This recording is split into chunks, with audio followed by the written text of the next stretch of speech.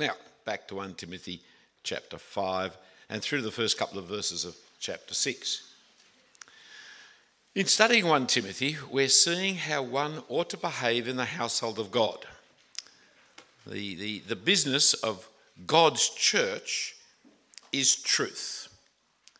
And so how one ought to behave in the household of God is got to do with the truth of salvation, that is, in Christ Jesus. That is, the godliness of our confession. But our godliness does not deny creation, like so many other religions that really come from the lies of the demons. For they deny the world that God has created for us to receive with thanksgiving. We're otherworldly people, looking forward to the life to come, rejoicing in God our Saviour, preaching the great mystery, the great secret of the godliness of Christ. But we are here in this world that God has created. Here's a brief summary for you of what we're on about here. That is, the doctrine of demons denies this world in order to gain the world to come. The doctrine of creation, though, I am trying, I'm not flipping it too hard, I'm just going down, there we go. The doctrine of creation, which you find in the law, means we receive this world with thanksgiving. The food that we eat, the drink that we drink, and marriage and the like. But the doctrine, I'm trying again. Where am I going wrong? Do I need to point this in a particular... there we are. The doctrine of the resurrection, which you find in the gospel, we preach godliness which is of benefit in this world and in the world to come. The hedonists, you see, only believe in creation. The spiritualists only believe in the world to come. We believe in this world and the world to come because we believe in creation and salvation, which is caught up in the godliness that Jesus brings for us. So it should come as no surprise to us that godliness does not deny created relationships. I don't suddenly cease to be a human or a man or a husband or a father because I've become a Christian. These characteristics of my existence are now subject to the gospel word, but they're not discarded from the gospel. They're not discarded from my life. Some things are discarded, especially in repentance. I would like to discard that note up there. What am I doing wrong, my brothers? There's something really wrong with me, or is it the battery's gone? There's a thought, isn't it? There must be something wrong. There, I've done it. I've gone too far, of course, but I've done it. I just want to get back to the black sheet next. See, one touch. The man's a genius. Well, we knew that already from last night and previous nights, except for when he referred to me. These characteristics of my existence, this created order, this being a man, being a father, are now subject to the gospel word, not discarded. Now, some things are discarded, especially in repentance. I'm to discard my sinful self-centeredness. I'm to discard my rebellious self-will. I'm to discard my self-determined autonomy and lawlessness. Brother, I'll put it back together. That would be helpful. That was a long slide down into death. Are we remembering what we're talking about here? Just a minute. Some things are not discarded or repented of because they're part of God's good creation. Marriage, food, drink. Even though they may not be part of the age to come. You see, in the age to come, we will not marry and will not be given in marriage, for we won't die nor procreate in the age to come. But yet I am married now and am to continue in the normal enjoyment of married life in this created world. and not to forbid marriage like the demons do. We all find the same identity in creation and salvation in Christ Jesus. So come to that passage in Galatians 3 that I can't find. I can. In Galatians 3. That was mentioned in question time, although these notes were written before question time. For in Christ Jesus you are all sons of God through faith. For as many of you as were baptized into Christ have put on Christ. There is neither Jew nor Greek, there is neither slave nor free, there is no male or female, for you are all one in Christ Jesus. And if you're Christ's, then you're Abraham's offspring, heirs according to promise. Such unity in Christ means that we are together Abraham's offspring and heirs of promise. But that unity does not mean that I'm no longer a slave, or that I'm no longer a male, or that I'm no longer an Australian. It doesn't mean that a man can now choose to become a mother or a wife. These things, being a mother, being a wife, being a father, being an Australian, these things are not essential to our identity in Christ. They're not part of our inheritance or our unity in Christ Jesus. So when it comes to serving and relating to others, we don't dispense with the created order, but bring it under the teaching of the gospel. That is what we must now do. And so learn how to behave in the household of God. I'm now again trying to get rid of it. There. Timothy is a younger man, and so he needs to know how to teach and command people older than himself in a way that will not allow older people to look down upon him or ignore him or despise him. He doesn't cease to be a younger man because he's in Christ. He will cease to be a younger man when he gets older. That's when he ceases. Eventually, there's a chance that he'll be the oldest man in the congregation. I won't ask him to stand up here at the moment, but the man who is the oldest man in the congregation was at one time a younger man. Don't know whether you ever worked that out or not. And the only way you get to be the older man is by hanging around for a while, not by becoming a Christian. Now, all this is illustrated in our opening passage today in chapter 5, verses 1 to 2. Do not rebuke an older man, but encourage him as you would a father. Younger men as brothers, older women as mothers, younger women as sisters in all purity. Notice this little passage, the retention of two dimensions of life in this world, age and gender. Firstly, age. You don't treat somebody older than you in the same way in which you relate to somebody who is younger than you. Intuitively, people who have normal emotional intelligence will do this, just as people who have been raised with good manners will do it. But sometimes people who have come to the gospel can feel that their newfound egalitarianism, they can ignore these niceties of social life as they treat older men as if they are just the same as their brothers. They couldn't be more wrong. You don't ignore them, you Christianise them. The scripture says to rise in the presence of the elderly and to honour your father and your mother. And so here we are to treat older people as we would treat our parents, not rebuking an older man harshly and treating older women as we would mothers.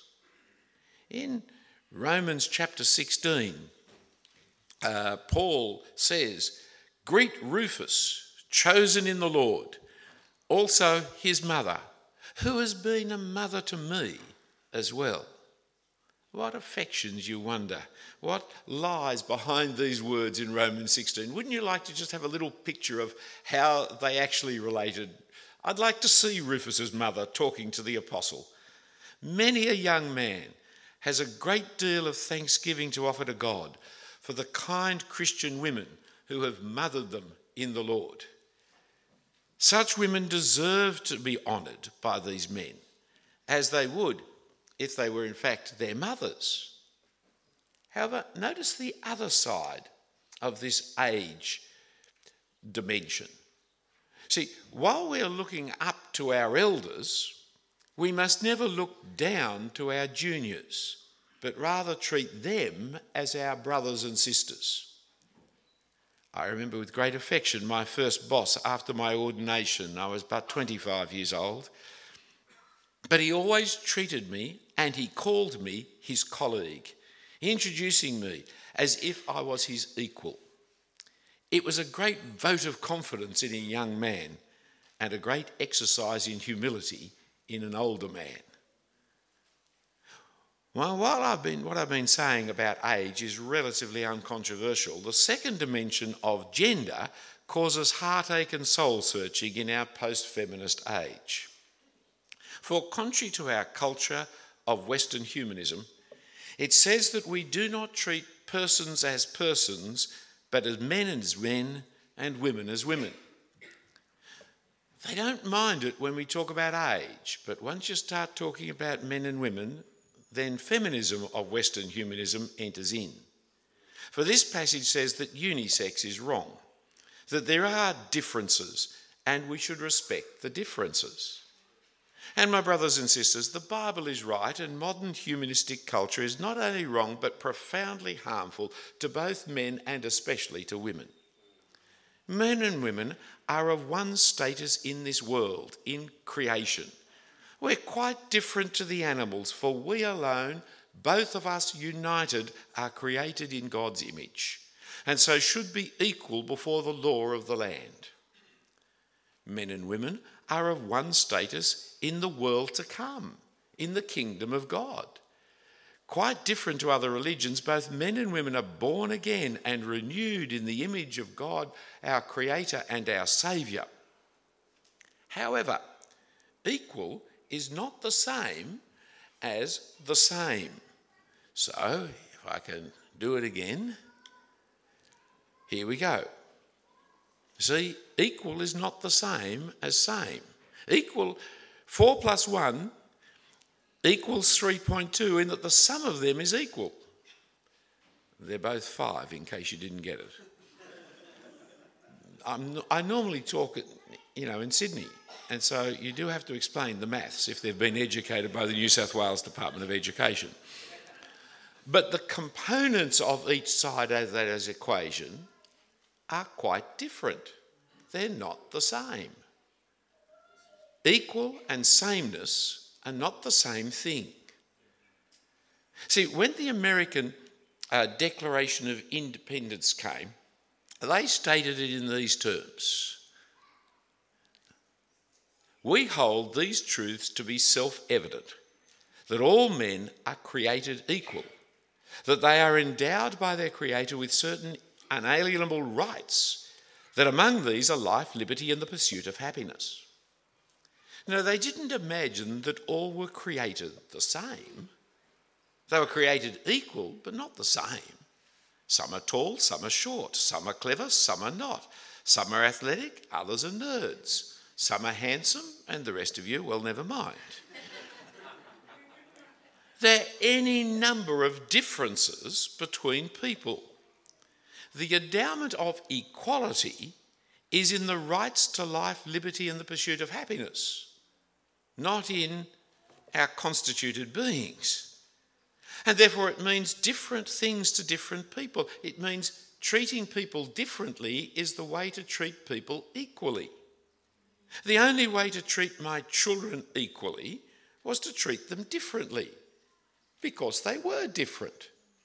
One of them slept 12 hours a day. Another I couldn't get to bed before midnight. You treat them differently because they are different.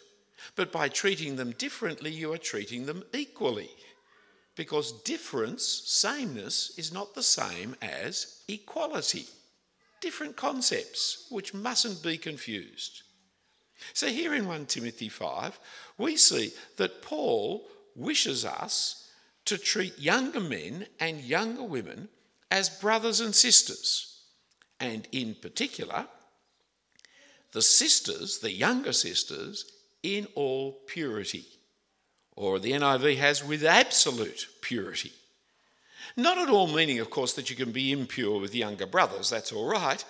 It's just that there is a greater problem for younger sisters and their treatment by ministers than there is for younger brothers.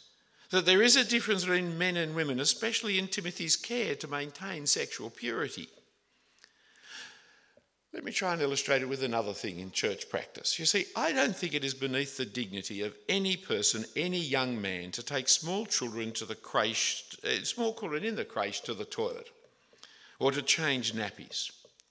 But for the sake of the children, for the sake of the young man's reputation, for the reputation of our care of young children, I think it's much better a job done by young women than by young men.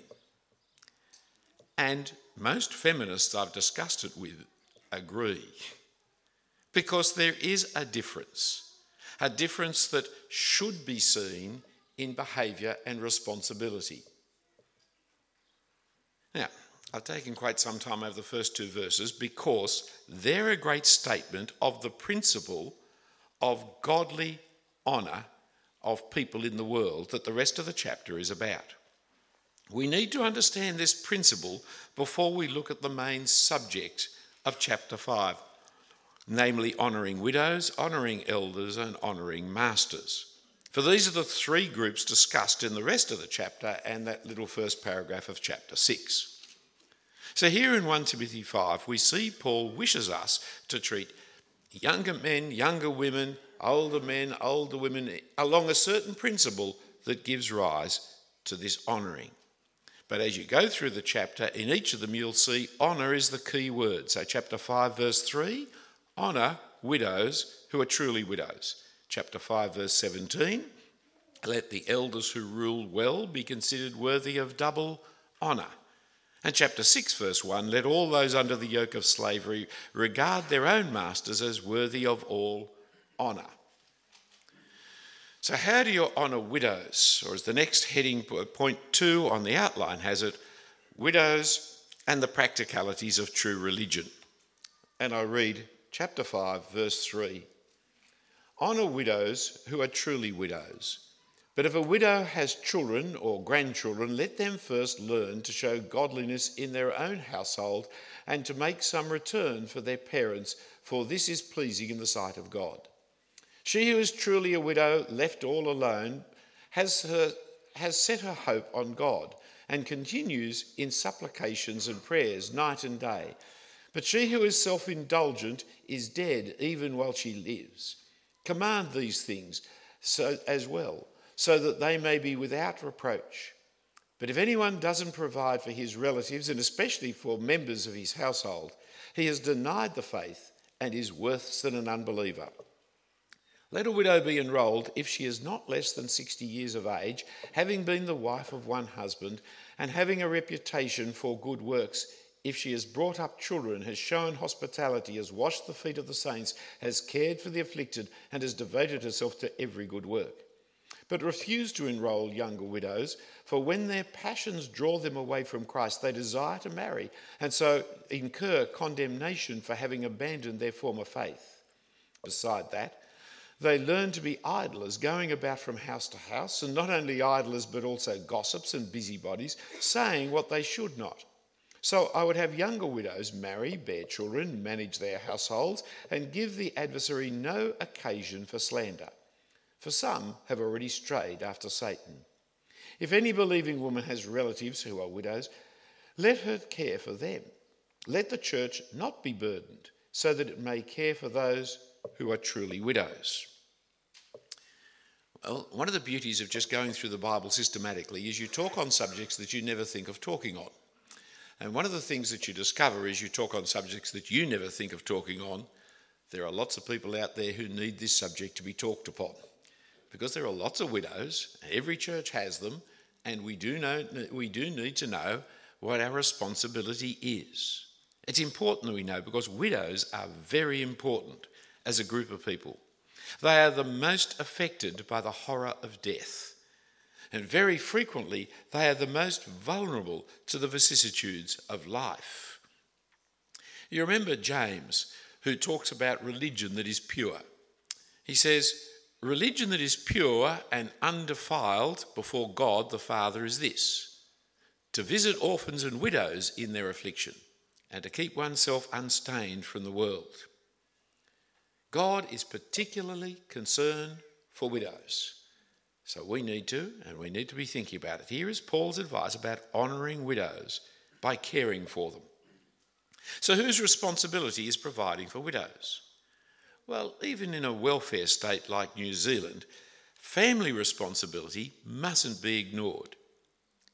It may be now the way of providing is to fill out the pension forms for them or to help them with the tax forms, for there's always help that widows need, such as assistance with computers and doing some handiwork around the house. There are any number of ways widows still need to be provided for. And the basic social unity of humanity is the family. In particular, the family which brought you into the world and supported you through the long process of from being a baby to being an adult. That is the person who you should be concerned to care for, is the people who have done that for you. And so, the family is to look after. Here in chapter 5 we read, "But if a widow has children or grandchildren, let them first learn to show godliness to their own household and to make some return to their parents, for this is pleasing in the sight of God." And look at the stark warning in verse 8. If anybody doesn't provide for his relatives, and especially for members of his household, he's denied the faith, worse than an unbeliever. This is not an irrelevant matter to God. This is a really important matter to God. If any believing woman, verse 16, has relatives who are widows, let her care for them. Verse 8 is a pretty strong statement of the responsibility for family provision, just as verse 4 sees it as a simple return for the work of parenting. However, family responsibility is placed in contrast in this passage to church responsibility. So notice how verse 16 concludes. If any believing woman has relatives who are widows, let her care for them. Let the church not be burdened, so that it may care for those who are truly widows.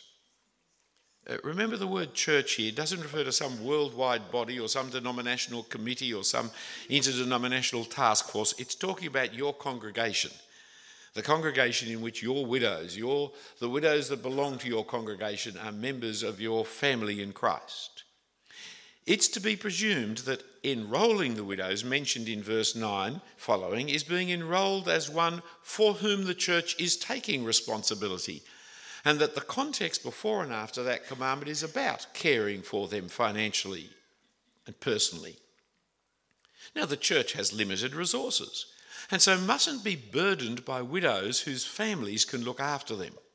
So notice, the church may care, that is, supply, help or assist the widows, verse 16, who are truly widows, which is how the passage opens again in verse 3. Honour the widows who are truly widows.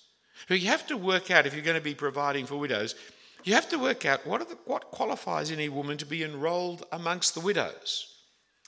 The church wasn't taking on responsibility for every widow in the community any more than a family is supposed to take on responsibility for every widow in the local suburb.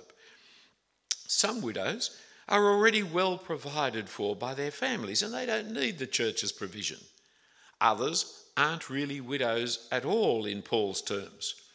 Or the young widows who are still able to look after themselves by marrying and raising another family. So the whole section starts in verse 3 with the issue of honour widows who are truly widows, and finishes in verse 16 with those who are truly widows.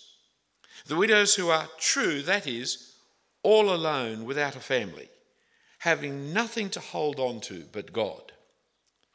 Now, of course, our word widow simply means one whose husband's dead. I mean, they are truly widows in our sense of the word. But he's talking of the widows in need. He's talking about the dependent widows who have insufficient means to care for themselves. And to be a true widow in this sense, you must be familyless, verse 4. You must be left all alone, verse 5. But in her aloneness, She has to be really Christian and really in need, so she will be hoping in God and not self-indulgent. And Paul here is talking of the true widow, the one who is truly brought low into a situation of need, the poor widow, who has no one to hope other than God and so continues in prayer night and day. The wealthy widow, on the other hand, is tempted to trust in her own wealth and to use it in luxurious indulgence. The word self-indulgent there carries with it the sense of sinfulness that explains why verse 6 is so condemnatory. She may be alive and living it up, but she is in fact dead and awaiting her funeral. Of course, you can be poor and self-indulgent, just as you can be wealthy and generous. More of that tomorrow. But not all widows are the same. And Paul is directing Timothy to the one who needs support, as well as those who need warning in verse 7. That is, the self-indulgent widow of verse 6 needs to be warned, and the uncaring, irresponsible families of verse 8 need to be warned. Verse 7 actually warns both sides of the coin. If they heed the warning, they will not bring reproach upon themselves or the church. So he tells Timothy who to enrol and who not to enrol. Whom to enrol? Those over 60 and monogamous. It's the age of these widows that shows we're talking of their care, the care of the needy. It's the elderly widow, not likely to remarry and too old for manual work. But she also needs to be a real widow of a husband, the wife of one husband. The one-man woman is what the Greek is saying, just as the elder is said to be a one-woman man. I don't think it bans those who have been married twice or 3 times and widowed likewise, but it bans those whose immorality and unfaithfulness has brought them into the situation of penury. In other words, the self-indulgent who needs the warning of the gospel rather than the comfort of acceptance. I think the NIV has it better when it says, has been faithful to her husband. That is, we must, as congregations, care for our widows, but not with stupidity. There are widows and there are widows. The Christian character of those who are enrolled is further elaborated in verse 10 under the heading of a reputation for good works. Having a reputation for brought up children, shown hospitality, washed the feet of the saints. You can see here a close parallel with the reputation of the woman who professed godliness back in chapter 2, verses 9 and 10. Or again, not in self-indulgence, but other person-centred. It's like the passage, if you just turn over a couple of pages over to Titus 2, verse 3, where it talks of the older women and their ministry. Titus 2:3, older women likewise are to be reverent in behaviour, not slanderers or slaves to too much wine. They are to teach what is good, and so train the young women to love their husbands and children, to be self-controlled, pure, working at home, kind and submissive to their own husbands, that the word of God may not be reviled. Here is a character picture of Paul's view of the good woman, the Christian woman, the woman who adorned herself in the apparel of good works. And speaking of the younger women, there's another group not to enrol back here in 1 Timothy 5, verse 11, young widows. Refuse to enrol younger widows, for when their passions draw them away from Christ, they desire to marry and so incur condemnation for having abandoned their former faith. Besides that, they learn to be idlers, going about from house to house, and not only idlers, but also gossips and busybodies, saying what they should not. So I'd have younger widows marry, bear children, manage their households, and give the adversary no occasion for slander, for some have already strayed from Satan. Now, the younger widow, you see, has 2 spiritual problems that will not be helped by being provided for by the church. The first is their passions and desires, for after a while, they'll want to remarry. Now, what's the problem with remarrying? In fact, doesn't Paul tell them they should in verse 14? So why does remarrying in verse 11 incur the condemnation and abandoning their former faith? There's nothing wrong with remarrying, but to be enrolled as dependent upon the church and then change from that enrolment to dependent upon a new husband could create the problem. First, notice it is a real problem, my brothers and sisters. It's a real problem of life. I know of a group of young widows who used to meet and pray in order to support each other. They started all grieving, all saying they would never remarry, but within 2 years, all of them but one had remarried, and most of them to non-Christians. They have a need, a very great need. Paul understood the human need and the sexual drives, and he didn't want to make the situation worse by enrolling these younger widows into a class of pensioned widows, that is, the true widower who has set her hope on God and continues in supplication and prayers night and day. Presumably to be enrolled required one to promise to live this way, and to remarry was to go back on your pledge and promise. A second problem for the younger widow is that she has nothing to do when she is fully provided for, and therefore her youthful energies will become a problem to her, so that she becomes an idler, a gossip and a busybody. The same is said of men in 2 Thessalonians 3 who don't work. It's not a problem of gender, it's a problem of insufficient work. Idle hands are a danger to any of us. It's important to be kept profitably busy. So Paul's advice is to remarry, which sounds very prosaic and unromantic, doesn't it? But it's really quite sensible. For marriage is not fundamentally about love and romance, but about raising a family together, united in a common purpose and being faithful to each other and to our promises. It was the mid-20th century Hollywood that taught us that love and marriage go together like a horse and carriage, when it should be faithfulness and marriage, trust and marriage go together like a horse and carriage, not love, not romantic love. If you have romantic love and romance on top of that marriage, well, you're lucky. You've got icing on top of your cake. But a cake is a cake whether it has icing or not. And marriage is about raising families, which is a very important thing lost in the debate on gay marriage. Because when you make marriage all about and only about love, what happens if two men love each other? When it's about having families, then it is obvious that two men loving each other has nothing to do with family, with marriage. However, I won't go on that subject.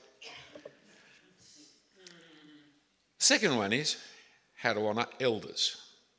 And so we turn to elders and the importance of true judgments. Verse 17. Let an elder who rules well be considered worthy of double honour, especially those who labour in preaching and teaching. For the scripture says, you shall not muzzle an ox when it treads out the grain, and the labourer deserves his wages. Do not admit a charge against an elder, except on the evidence of 2 or 3 witnesses. As for those who persist in sin, rebuke them in the presence of all, so that the rest may stand in fear. In the presence of God and of Christ Jesus and of the elect angels, I charge you to keep these rules without prejudging, doing nothing from partiality. Do not be hasty in the laying on of hands, nor take part in the sins of others. Keep yourself pure. No longer drink only water, but use a little wine for the sake of your stomach and your frequent ailments. The sins of some men are conspicuous, going on before them to judgment, but the sins of others appear later. So also good works are conspicuous, and even those that are not cannot remain hidden. As I suggested to you a couple of days ago, elders are older men, not necessarily overseers. Some elders are appointed as overseers. All overseers are elders, but not all elders are overseers. So in chapter 5, verse 1, the word for older man is exactly the same word as the word for elder in chapter 5, verse 17. Why our translators translate it one way in one text and another in another context is unhelpful to our Bible teaching. You're to show honour to older men, to elders, which is why he's speaking of elders' double honour. For there are some elders who are ruling well, particularly in labouring in work of the overseer, preaching and teaching God's word. Because he then goes on to speak of the labourer deserving his wages, most people think that the double honour refers to respect and payment, and it may well do so, for the labourer deserves his wage. But I don't think so myself. However, before I tell you what I think, let me just remind you and point out to you a very interesting little thing. It's completely by the way. If you want to have a little sleep, you've got 2 minutes. It's a very quick point I'm going to make now. It's really irrelevant to everything else, but just by the way, which now means you're all listening. In this verse, he quotes Luke's gospel, because the second of those quotes from Scripture is Luke's gospel. That is, in this verse, he puts Luke's gospel on a par with Deuteronomy. This is one of the very few places where the New Testament quotes the New Testament as Scripture. But they already were understanding what they were writing was Scripture.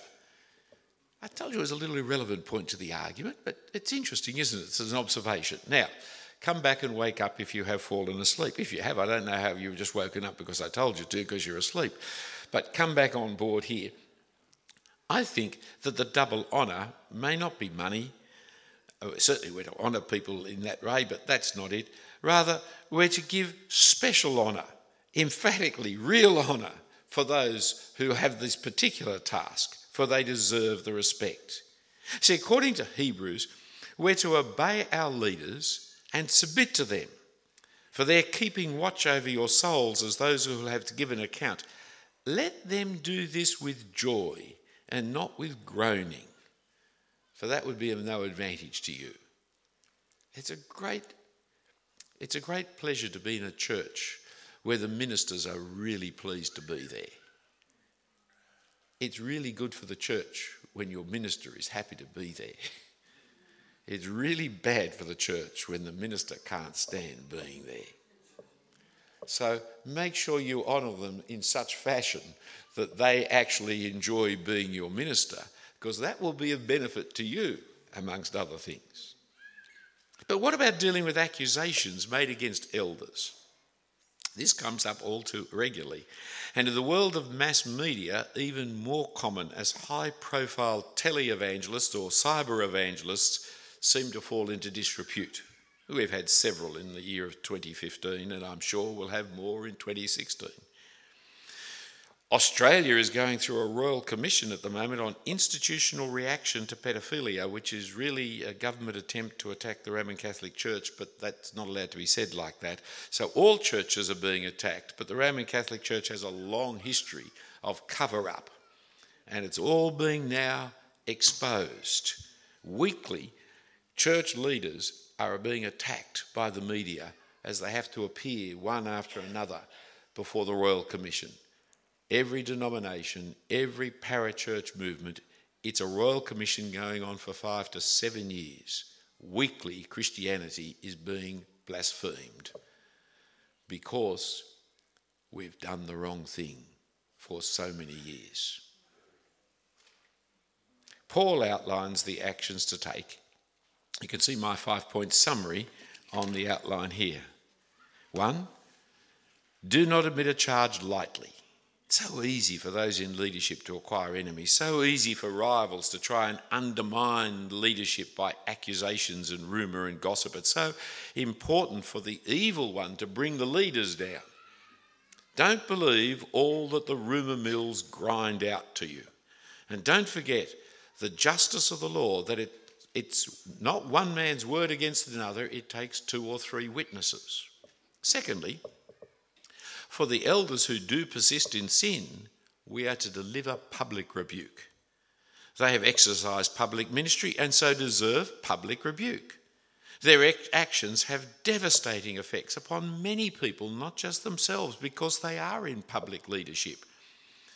And they deserve to have their sins openly rebuked, brought out into the open for justice to be seen to be done. This is not talking about all people, but about the elders who are ruling. And notice the other reason given for this public rebuke, so that others, the rest, may stand in fear. Thirdly, show no partiality. Just as there is a temptation for enemies to spread rumours and lies about leaders, there is also great temptation for followers to protect their leader who has meant so much to them in the past. But we mustn't show prejudicial partiality when dealing with justice. If he is guilty, he must be treated like any other guilty person. He must not be protected, for that does terrible injustice to the victims and leaves the reputation of Christ and his church in the mud to be shredded by the media, as is now happening in Australia weekly. Fourthly, Timothy is warned that he is to have no participation in the sins of others by hastily laying his hands upon elders whose character, reputation and life is still marred by their sinfulness. It comes to many of us when we write character references. If I give a character reference to somebody, I'm saying that they can be trusted. When people trust them and that trust is abused, then I who give the reference must bear some blame for commending them. Ministers have been so free and easy in writing references for people, not wanting to offend people, that most organisations, most courts, etc., now actually ignore ministers' references as not worth the paper they're written on. It is a difficulty as a professional minister when somebody I hardly know comes and asks me to write a reference for them. I must be truthful. To whom it concerns, I hardly know this person. Yours, Philip Jensen. That's the truth. I must write the truth. And so I generally decline to write a reference for someone I don't know. But I know other ministers who freely write references. Don't participate in their sin. Now, in this context, the laying on of hands, you appoint a Sunday school teacher, you appoint a youth leader. Are you sure that he is reliable, she is trustworthy? Because you're putting other people's children in their care. If something goes wrong, the person who does the wrong thing is responsible. But you are not free of a responsibility if you made the appointment. You share in that responsibility. And in the Royal Commission, over and over again, we hear of elders being found in sin and then being moved into another church or another ministry somewhere else to continue to do the evil things, rather than being dismissed from ministry and, in the case of paedophilia, reported to the police for their crime. Now, it's a particular problem of the Roman Catholic Church, which in the state of Victoria has 10 times as many faults as all the other denominations combined, which is a lot. But unfortunately, all the other denominations have also been found guilty at some point in their histories as well. My brothers and sisters, for us, this is a terrible... I don't know the state in New Zealand. I'll just be surprised if you're different to us. I know you're different in lots of ways, like you know how to play rugby and we don't. But in this, my suspicions are you'll be much the same. And we mustn't be.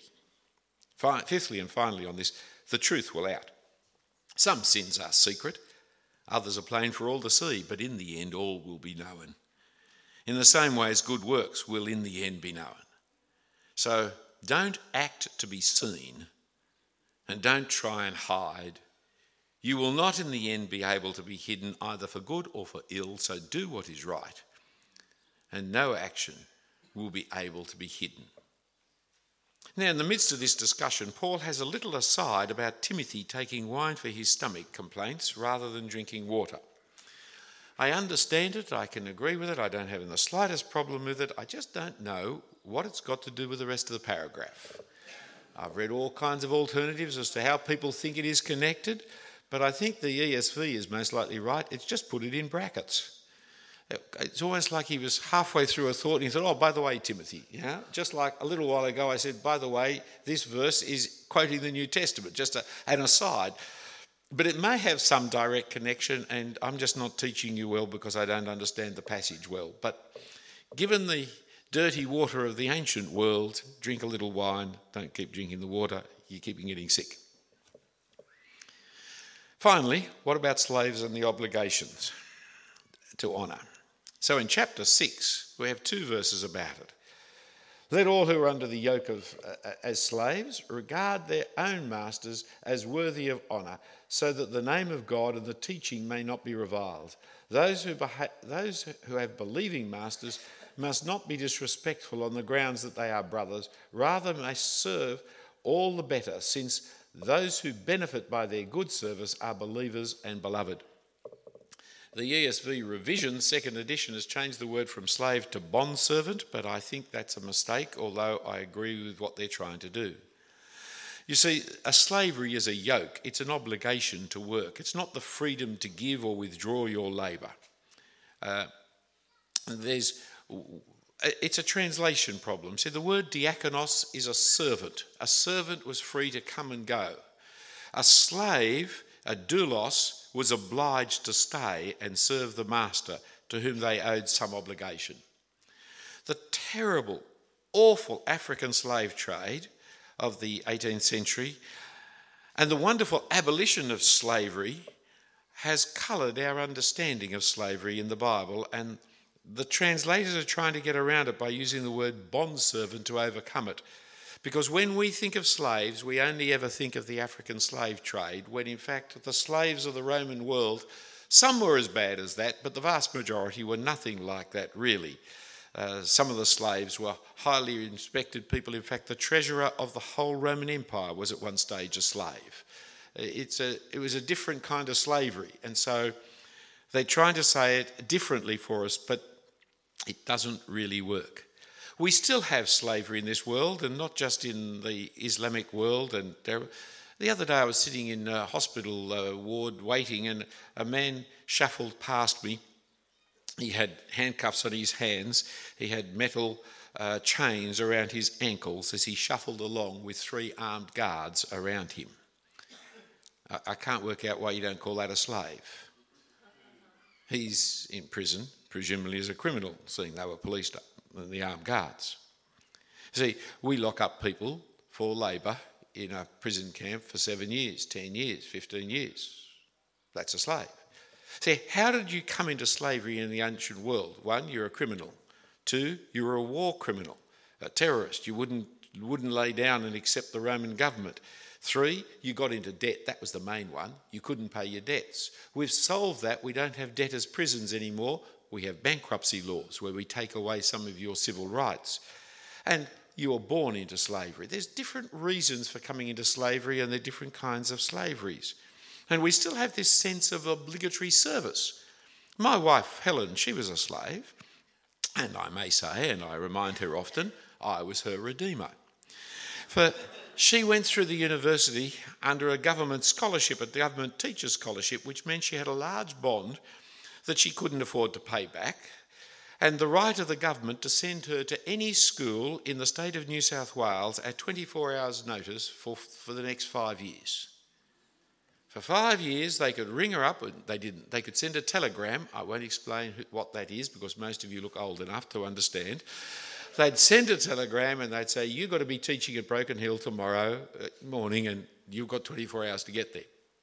And they could do that for 5 years to her life. What the feminists never tell you when they recount the bad old days of patriarchal chauvinism is that there was no way out for men, but there was a way out for women. If they married, they couldn't be sent anywhere except for where their husband was.